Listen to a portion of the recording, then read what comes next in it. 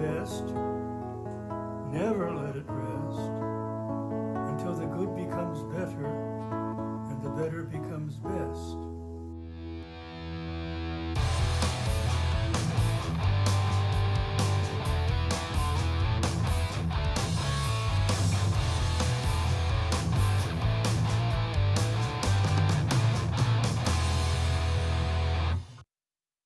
Welcome back to the show, everyone. I'm your host, Craig Steger. We have Jonah in studio with us today. We have an exciting episode for you today. You're going to have a hard time keeping these two schoolboys from giggling our way entirely through this one. What should the title of this one be, Jonah? I don't know. You could pick later. Okay. But so this basically, I was thinking last week about an episode Craig did where he talked about whether marriage could be a near occasion to sin. And so last weekend we went to go visit my in-laws in Chicago, which is about 5 hours, away. And I don't know how to say this, but I'll just say it. So Dolores, I believe she was ovulating, and it's something that I can always pick up on quickly when it's during her fertile time. And part of it is a look in her eyes that is different that I can't explain, but I just know it, like when I see it. And there may be some improvements in mood or whatever, but I don't know what it is, but I can sense it intensely. Like I just have this intense desire for my wife during that time. And it's something that it's difficult to ignore. And it's something that we're actually in a period of abstinence right now because of a reason that's valid.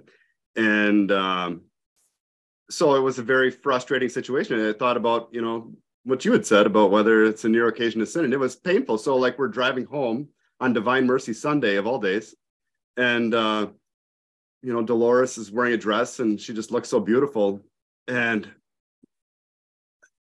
I had such strong feelings for her that it was just painful the entire ride home. Terrible. And so I got home and I was like, I wonder, why this happens. Like I can sense this every time. Basically, I sense, I would think that there's some sort of pheromone involved. And they say that that's only in like lower order animals, and that humans have lost those characteristics. And they say that there's some organ inside the other, mammals' noses that allow them to smell pheromones. But maybe I've got like, Cro-Magnon DNA that's kind of hanging around or something like that, because I can sense something. I'll tell you that. And so then I started looking at the literature about whether or not men can actually sense, when a woman is ovulating, or if I'm making all this up, but I feel it every time. And, and it could be that these are cues that, we did natural family planning, right away. And so maybe I have over time become like Pavlov's dog, like where I know it's about that time and these are the cues, and that is possible too. But I feel that there is something else that I can sense as far as some sort of biological indication that, she is fertile. So hold on. If you want to share this, are you actively charting as well? So you know what's going on? Not anymore. Okay. Dolores knows. Okay. All right. So I didn't know if you already knew. No, I did not know that. Okay. Oh, I didn't know. We didn't. Okay. Know that. True blind test. It's a true blind test every month, but I get it right. Okay. I am need to tell you. No, and so then I started looking, and during ovulation, women's voices do tend to raise in pitch, and that is attractive to men. There is, different types of body odors that supposedly become attractive. But to be honest, I don't smell anything. Like I don't know if I buy into that. Like there was, interestingly, there was this study by Jeffrey Miller in 2007 from the University of New Mexico. And so he wanted to see, whether or not like humans had lost, I believe it's in his abstract there, estrus cycle, like compared to other animals. And so he thought, that the best way to study this really be to look at exotic dancers, and how he obtained funding for this. And I don't know, so if you're going to study human evolution and, fertility cycles, would your first thought be, I want to study exotic dancers? Maybe he's hanging around with them. I don't know. Yeah, I'll take one for the team here. Humanity. He had two other collaborators, which were both men, just to be fair on this study. So he did quite an exhaustive study, I'll say. He had 18 dancers record their menstrual cycles, their work shifts, and their tip earnings for 60 days. So their total work over that time was 5,300 lap dances. So what's interesting is, they said that when they were fertile, they earned $335 per 5-hour shift. And then when they were, during the luteal phase, that must be intermediate, that's $260 a shift, and then $185 per shift during menstruation. So the pay in hourly rate did correlate, or in shift rate, I guess, did correlate with their fertility, which it's kind of wild to think about. It makes you think there's other things going on there as far as men finding fertile women attractive, I guess. Well, and I did not study the article itself, but I read the other article that had cited to it, and there was some suggestion that perhaps the dancers perform a little better during that time period too. I wonder if there isn't some evolutionary benefit there that when a woman is ovulating, if nature doesn't allow her to be more seductive for that self-protection reason to find a mate. I don't know, but it would make sense. I don't know, but either way, the guys are tipping more at that time, at least. So then I thought that was kind of funny, and then I started looking at other articles, and there was another article that said that men rate their partner more attractive during ovulation, and they also rate themselves as more attractive during that time too, which is kind of funny because but the odd thing about that too is this weekend I remember I looked in the mirror like, oh, I look pretty good. So I don't know.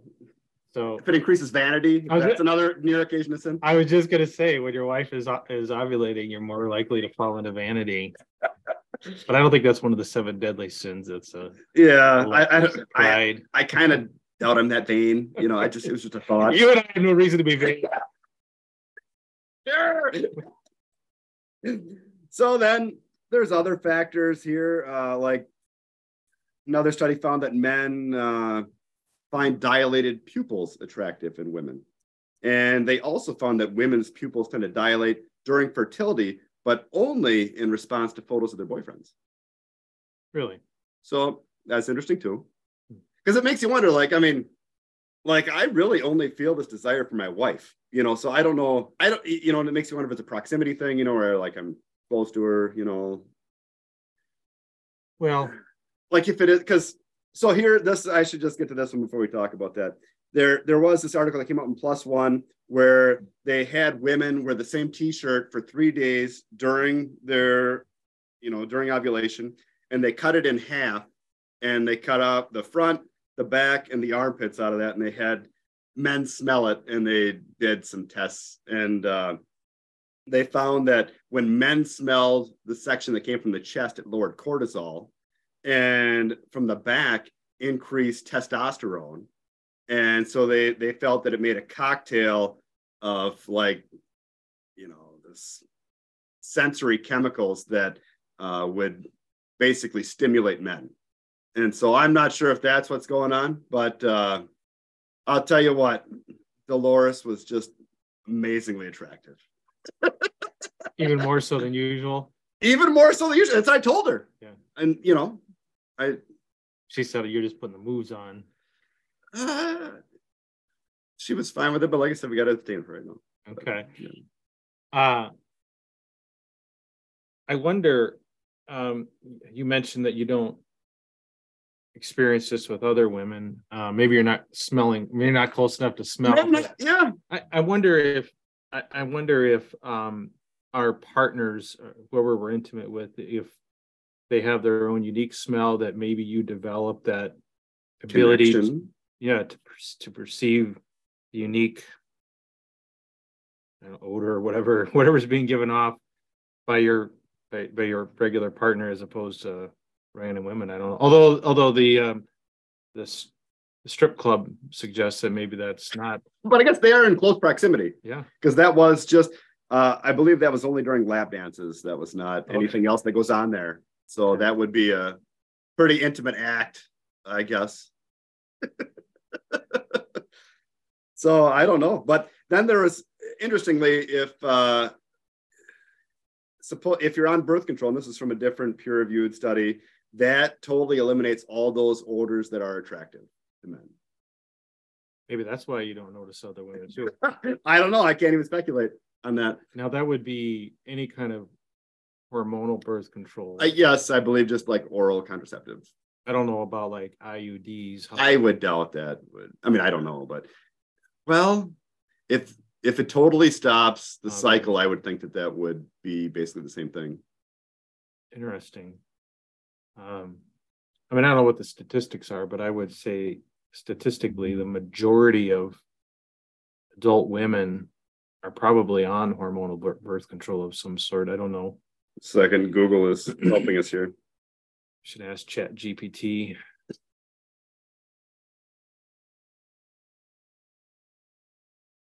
It's thinking here.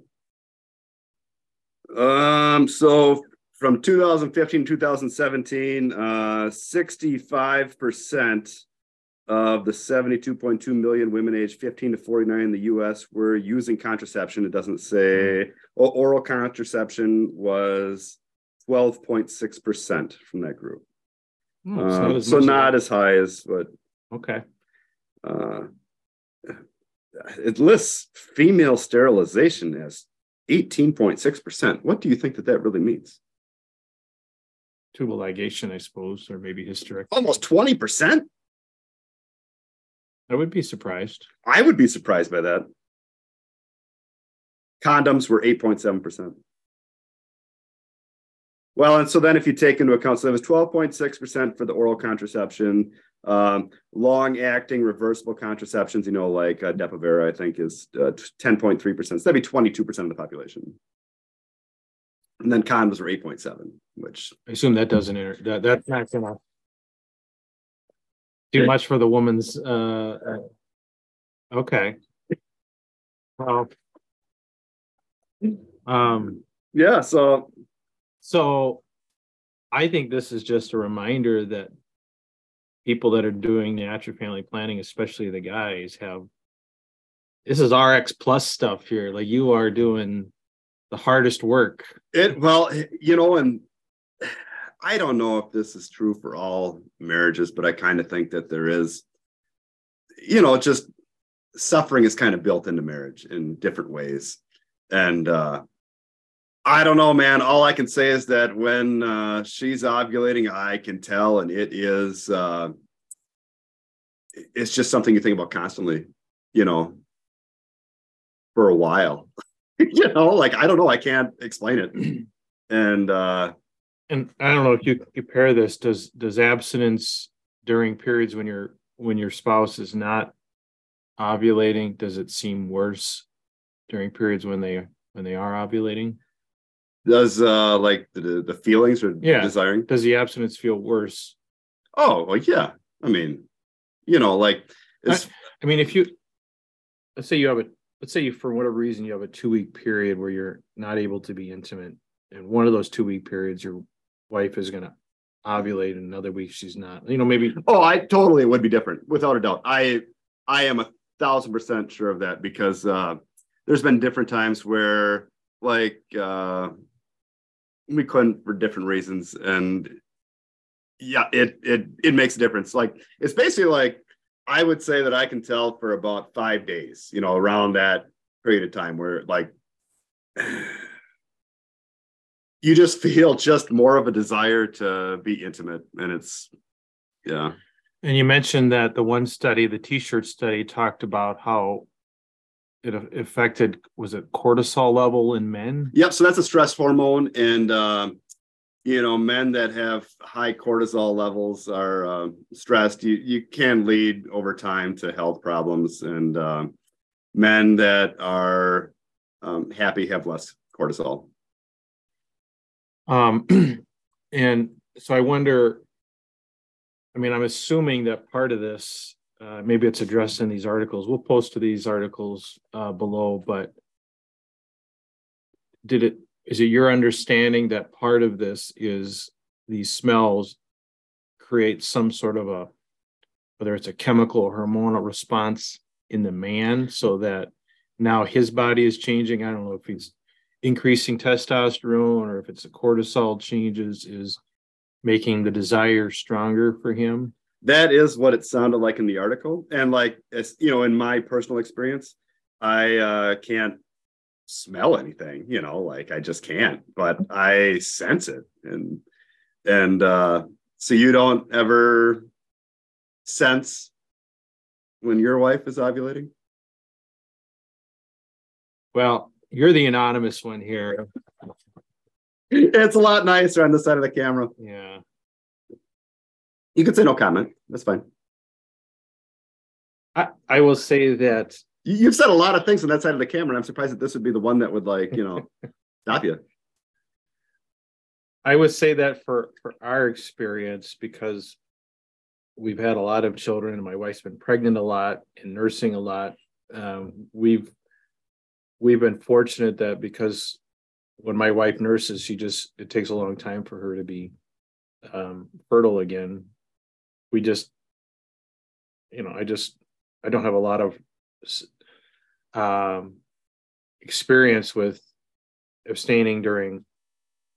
You poor guy. Yo, just no experience with abstaining. Well, cry me a river over there. This is not the point I was trying to make.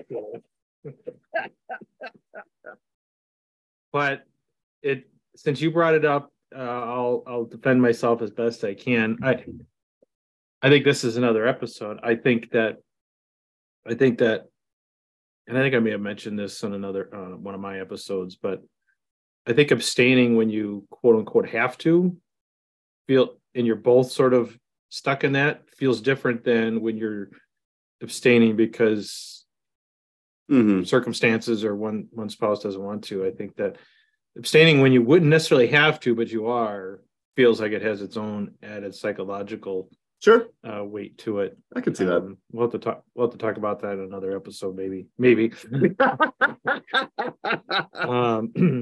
Yeah, I don't know, but it's just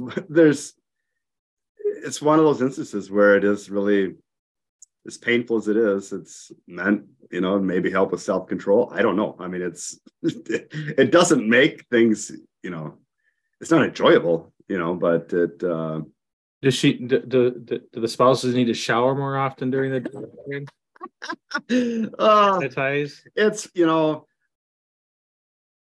I don't think there's really any solution for that. You just got to kind of grin and bear it. I don't know.